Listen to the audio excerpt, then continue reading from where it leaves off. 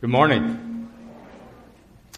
Before I begin preaching today, I want to put a plug in for next Sunday, September 20th, in the AM services. Michael DeFazio will be with us from Ozark Christian College. We have a picture of him. You say, who is Michael DeFazio? He's one of Ozark's young teachers that the kids are absolutely loving his teaching. They just are scrambling to get into his classes there. And we are blessed to have him scheduled to come and be with us next Sunday. And I've had him scheduled probably for a year.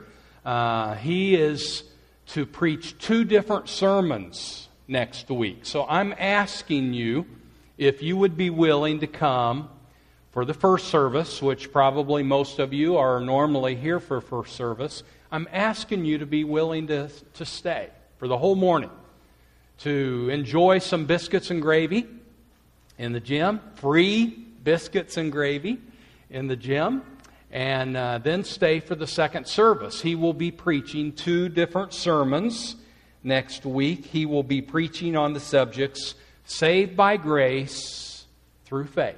That's the AM service, the 9 AM service. 11 AM service will be saved for good works. And so really it's a 2-part sermon.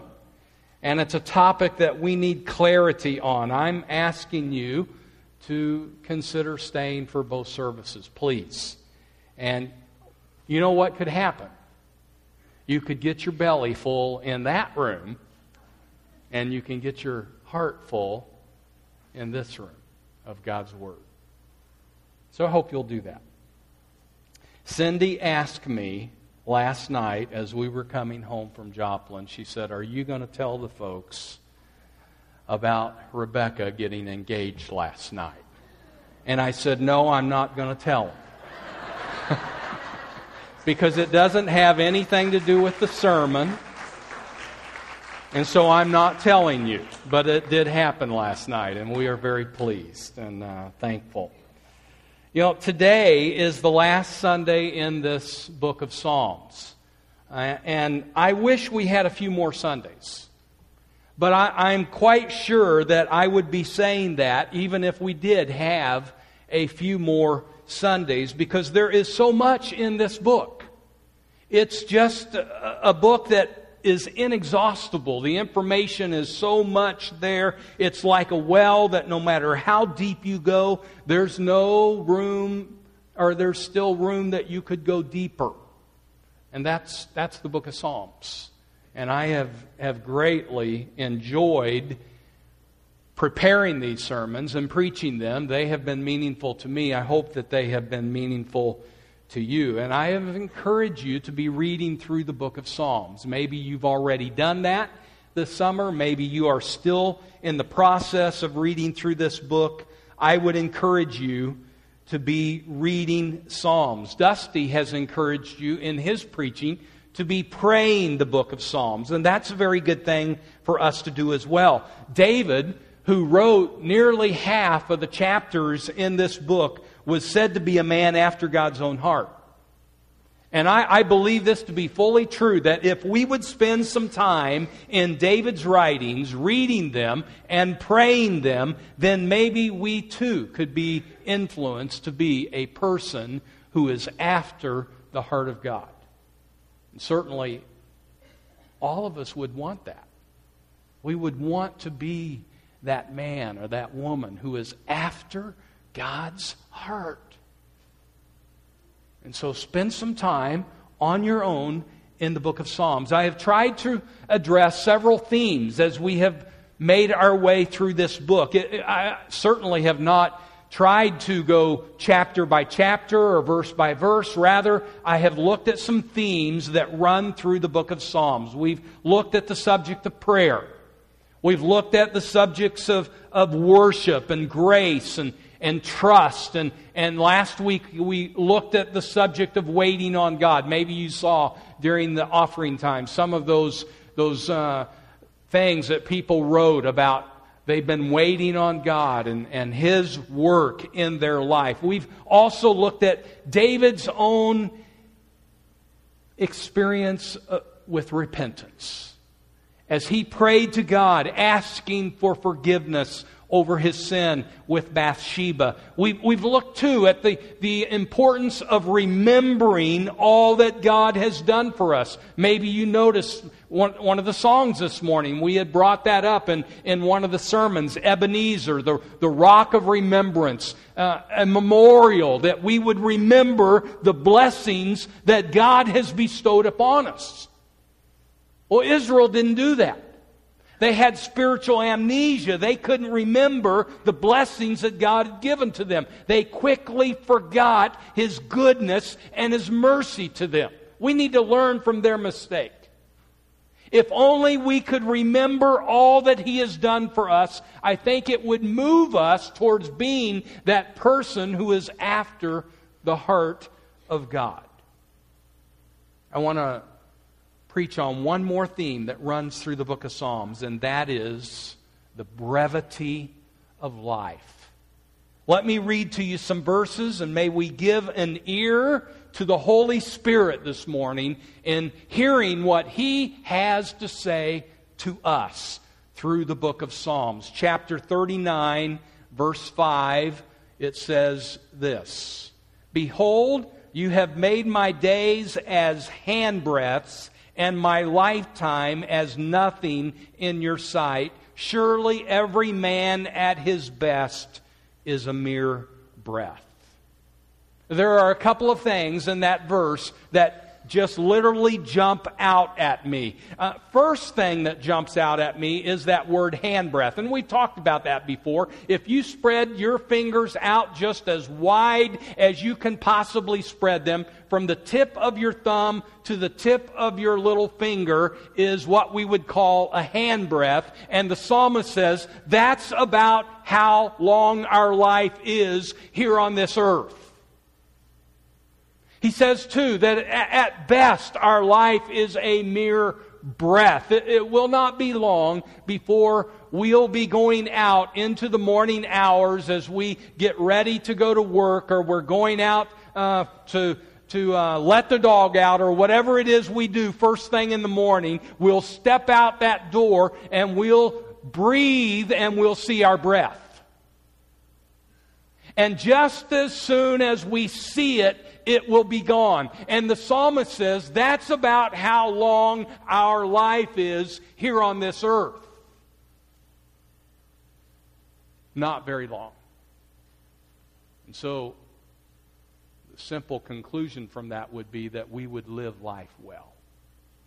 That we would live life wisely. Let me read to you from chapter 49 of Psalms, verse 12. "But man in his pomp will not endure. He is like the beasts that perish." Donald Trump, your billions and billions of dollars will not sustain you forever. In all of your pomp, you will not endure. Those dollars will not keep you. You will perish just like the beasts do, just like the rest of all of mankind does. Life is very, very short. And I'm not just picking on Donald Trump. I could say that to anyone who has great wealth. Sports stars, Hollywood stars, music stars, whatever kind of star you want to mention, and whosever name you want to highlight, we could put your name there and my name too. We all will perish just like the beasts do. I hope that we have invested our life into more than just money and those things that are temporal. Chapter 78 of Psalms. Verse 39.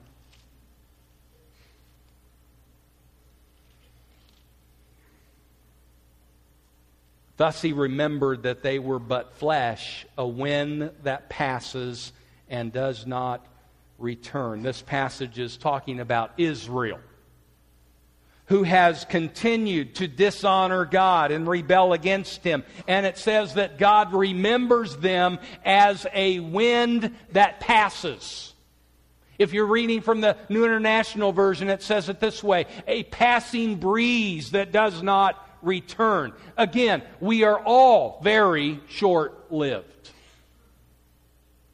Chapter 89 of Psalms, verse 48, from the New International Version, it says, "What man can live and not see death, or save himself from the power of the grave?" And the answer is no one.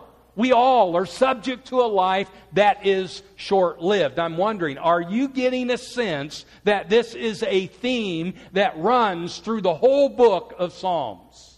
It most certainly is. Chapter 90 of Psalms, verses 3 through 6. And then a few others after that. Chapter 90, beginning with verse 3, "You turn man back into dust, and say, 'Return, O children of men, for 1,000 years in your sight are like a yesterday when it passes by, or as a watch in the night. You have swept them away like a flood, they fall asleep. In the morning they are like grass which sprouts anew. In the morning it flourishes and sprouts anew. Toward evening it fades and withers away.'" Same chapter, verses 9 and 10. "For all our days have declined in your fury. We have finished our years like a sigh. As for the days of our life, they contain 70 years, or if due to strength 80 years. Yet their pride is but labor and sorrow, for soon it is gone and we fly away." Now, this particular psalm is actually written by Moses, and what he is doing, he is contrasting the eternal nature of God with the finite nature of mankind. God is the one, Moses says, who gave birth to the world. He is from everlasting to everlasting. On the other hand, though, mankind is like dust. He's like grass that soon withers away. He's like a sigh. That's about how long our life here on the earth is, Moses says. He's like a sigh, and then he's gone. I hope you're letting the truth of God sink into your life and into your heart. Life here is very, very short. Let me read to you verse 12 of that same chapter. "So teach us to number our days, that we may present to you a heart of wisdom." Because life is so short here on the earth, Moses is saying we need to be wise. We need to be making the most of our time that we have been given. Just a little while that we're here, make good use of that time, Moses says. Chapter 102, verse 11 from the New International Version. "My days are like the evening shadow. I wither away like grass." How long is the evening shadow? Not very long. Chapter 103, verses 14 and 15. "For he himself knows our frame. He is mindful that we are but dust. As for man, his days are like grass. As a flower of the field, so he flourishes." Verse 16. "When the wind has passed over it, it is no more, and its place acknowledges it no longer." You read this and it's almost starting to sound like a broken record. Our lives are like a flower that is very short-lived. I love Cindy's flowers that we have in the front of the house. There's two major problems with those flowers, though. One's the weeds. The weeds grow with the flowers, don't they? And you got to get out there and pull the weeds. But the second problem with those flowers is that they are so short-lived. They just don't last long enough. They bloom beautifully, but then they fade away too quickly. And that's the picture that God has of our lives here on the earth. We're blooming only for a short while, and then we fade away, and Did you get what he says there in that chapter? Not only do we fade away, but soon we are forgotten. Now you think about that. We live our life here on the earth 70, 80 years, some a few years older than that, some not that long. And then you let it just probably a couple of generations pass by, and then who in the world's Kevin Moore? I never heard of him.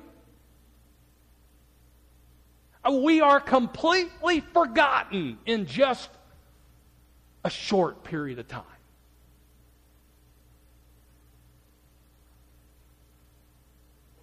I'll give to you one more passage from the book of Psalms on this matter. Chapter 144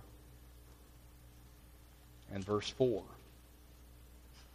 Man is like a mere breath. Have we heard that before? Yeah. His days are like a passing shadow. I mean, the message is repeated over and over and over again in the book of Psalms. Our life here is very, very short. And since this is true, what are we to do? Well, let me give to you a couple of suggestions based on the truth of God's Word. Number one, accept Jesus now. Accept Jesus now. Have you noticed the urgency of people in the book of Acts as they receive the gospel message? Acts chapter 2, Peter and the other apostles, they're standing up and they are preaching the good news to the Jewish people on the day of Pentecost. Verse 37 says, now when they heard this, they were pierced to the heart. In other words, they were convicted over their sin. And they said to Peter, what shall we do? And Peter told them, repent and be baptized, every one of you, in the name of Jesus Christ, for the forgiveness of your sins, and you'll receive the gift of the Holy Spirit. Do you remember their response? They said, well, let us go home and let us think about this for about 6 months.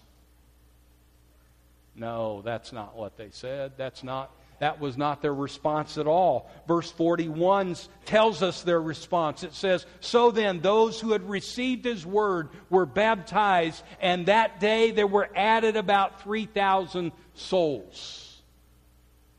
Oh, that's a good beginning to the Lord's church. Acts chapter 8, Philip is going about preaching the message of Jesus. Verse 12 says, when they believed Philip preaching the good news about the kingdom of God and the name of Jesus Christ, they were being baptized, men and women alike. I note there a sense of urgency in these people. Later on in that same chapter, Philip is sent by God out to a desert road that is leading south out of Jerusalem. And on that road, he sees a man in a chariot, and the Holy Spirit tells Philip to go up to the chariot and speak to this man. He did, and you read there in chapter 8, verse 35, he preached Jesus to him. And verse 36 says, as they went along the road, they came to some water, and the eunuch said, look, here's water. I don't think I'll be baptized today. I think I'll go home and mull it over. I need to give the devil a chance to snatch the truth away from my heart. Is that what this man said back to Philip? No. He said, look, here's water. What would prevent me from being baptized? Verse 37, Philip says, if you believe with all your heart, you may. And he answered and said, I believe that Jesus is the Christ, the Son of God. Verse 38, and he ordered the chariot to stop. And they both went down into the water, and Philip baptized him. And again, there is a sense of urgency there. An attitude of, let's get it done. I want to accept Jesus right now. And really that is such a prevalent theme through Scripture of the urgency, the need to accept Jesus with urgency. Paul said it this way in 2 Corinthians chapter 6, verse 2. Indeed, the right time is now. Today is the day of salvation. Why would a person play Russian roulette with their soul? Why would a person take such a risk with their soul?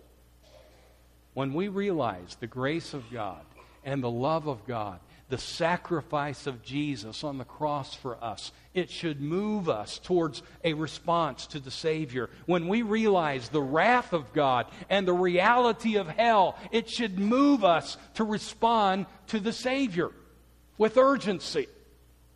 Chapter 9, Saul, who later became Paul, when he heard the message of salvation from Ananias, it says he got up and was baptized. Again, I note there a sense of urgency. Chapter 10, Cornelius and his whole household was baptized upon hearing the message from Peter as he preached to them about Jesus. And it's this way through the whole book of Acts. Chapter 16, Lydia listened to the word of God preached, and it says the Lord opened her heart, and she and her household were baptized. Later in that chapter, the Philippian jailer, he's been overhearing Paul and Silas singing praises and praying there in the jail cell. And then there was that earthquake, and Paul and Silas's their chains fell off of their hands and feet. The Philippian jailer thought they had escaped. He was about to kill himself, and Paul says, no, we're still here. And he runs over to Paul and he says, what must I do to be saved? And Paul said, believe on the Lord Jesus Christ and you shall be saved. And the very next few verses, verse 33, it says, and he took them that very hour of the night, and he washed their wounds, and he was baptized, he and all of his household.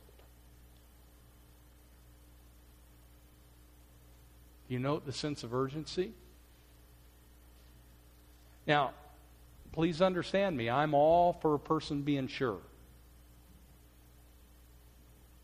And before we ever baptize anyone, we want them to be sure. We want them to have faith in Jesus. We want them to understand who Jesus is and what He has done for them. And we want them to have a repentant spirit, a willingness to surrender to Jesus.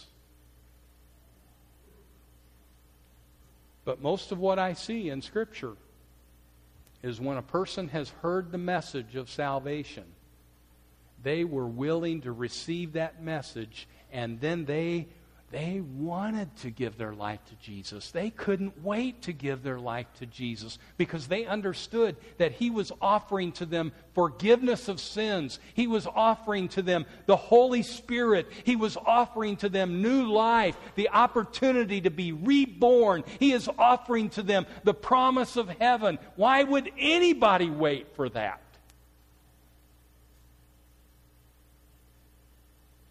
I can think of one person in the book of Acts who heard the message and they didn't respond with urgency. You know who I'm talking about? King Agrippa. He heard the message, and Paul looked him in the eye and he said, King Agrippa, here it is. What do you think? You remember Agrippa's response? He said, almost you persuade me to become a Christian. There's a song written about that. It's in our old hymnal. Page 500. I looked at it this week. You know what you remember the words of the song? Let me quote to you a couple of the verses of that song. Verse 1, almost persuaded now to believe. Almost persuaded Christ to receive. Seems now some soul will say, go, Spirit, go thy way. Some more convenient day on thee I'll call. Verse 3, almost persuaded, harvest is past. Almost persuaded, doom comes at last. Almost cannot avail, almost is but to fail. Sad, sad, that bitter wail. Almost but lost. Wow. That need not be your song for eternity. We are not told in Scripture that Agrippa ever came around. And if he didn't, I'm thinking that his words are haunting him for all eternity. Almost you persuade me to become a Christian. I mean, he came right to the well. He had the opportunity to drink, and he didn't do it.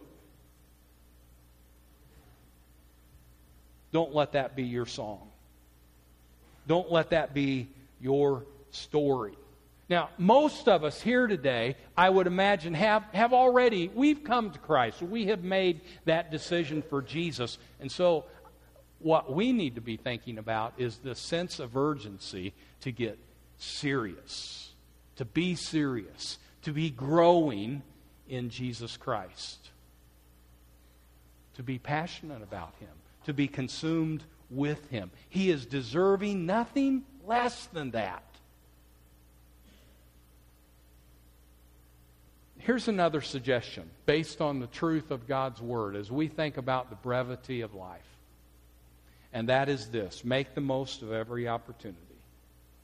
Colossians chapter 4, verses 5 and 6 from the New International Version, it says, be wise in the way you act towards outsiders.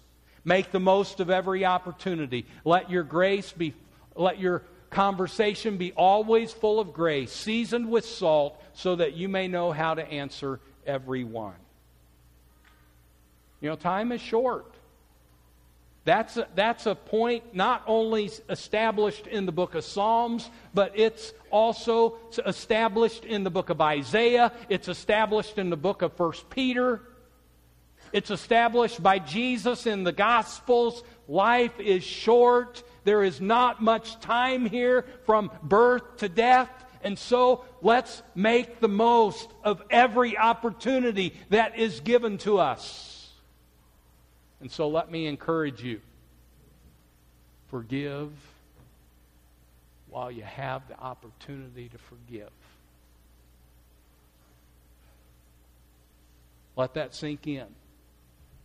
Forgive while you have the opportunity to forgive. Love your neighbor today while you have the opportunity in front of you. Deepen your friendships today while you have the chance. Witness to your family and friends today. Don't be saying, I'm going to get around to that next week, tomorrow, next month, next time I get with them. Witness to your family and friends today while you have the opportunity. The time is short. Say thank you to those who have impacted your life while you have the opportunity to do that.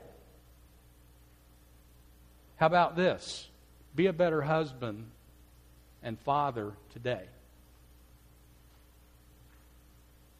Be a better wife and mother today. How about this? Be a better brother or sister today. Not just talking to the young ones, I'm talking to the old ones. Be a better brother or sister today. Get in contact with that sibling of yours and talk to them on the phone. Go see them today. Plan a visit soon while you have the opportunity. Say, I love you today. Get into the Word of God today. Don't keep saying, tomorrow I'm going to start doing that. I was touched by something Cindy told me this last week about her mom, my mother-in-law. We visited there last weekend, and I suppose this conversation came up between Cindy and her mother, and so she was relaying the conversation to me. her mother has a Bible that is absolutely worn out. And she just, years ago, when she first got that Bible, she decided that she'd make a mark in the front cover of that Bible every time she had read it through from cover to cover. 35 marks later, that Bible is completely worn out. And I'm thinking, my, that's amazing. 35 times of reading the Bible from front cover to back cover. Don't be saying, tomorrow I'm going to start reading my Bible regularly. Do it today while you have the opportunity, because the days are short. Life is short. Start praying today with regularity and with fervency. Don't be saying, tomorrow I think I'll get into that habit. Do it today. How about this? Start tithing today. You say the offering plates are already passed. We'll still accept.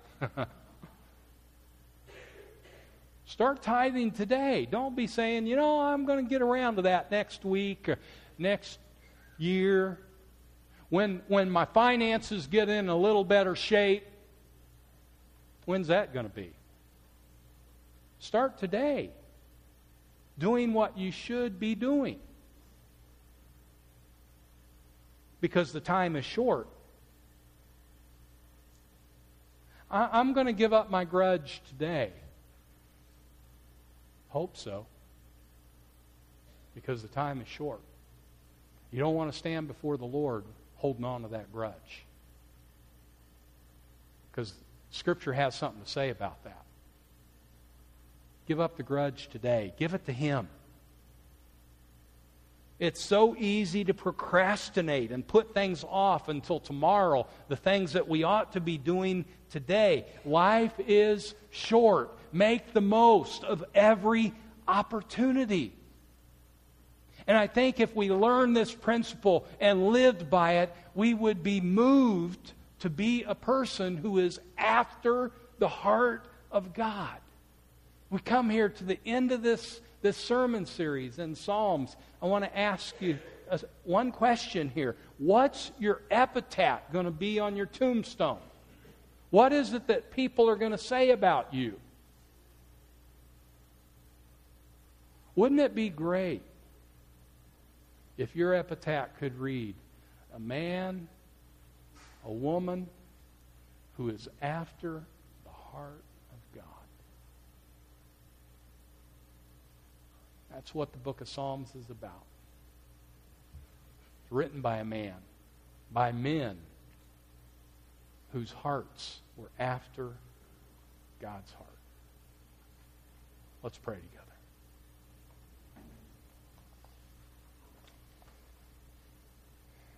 I thank you for this wonderful book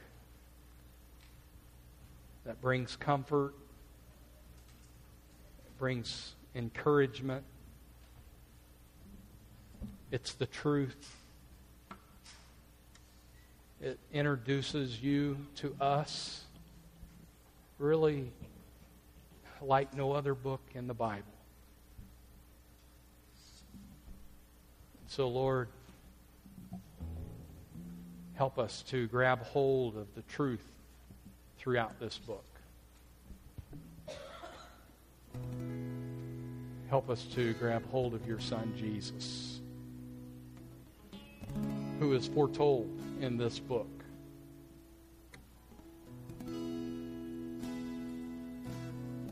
Lord, if there's anyone here today who needs to have a sense of urgency, whether it would be about accepting Jesus or giving up a grudge or whatever you would lay on our heart, Lord, would we listen to you?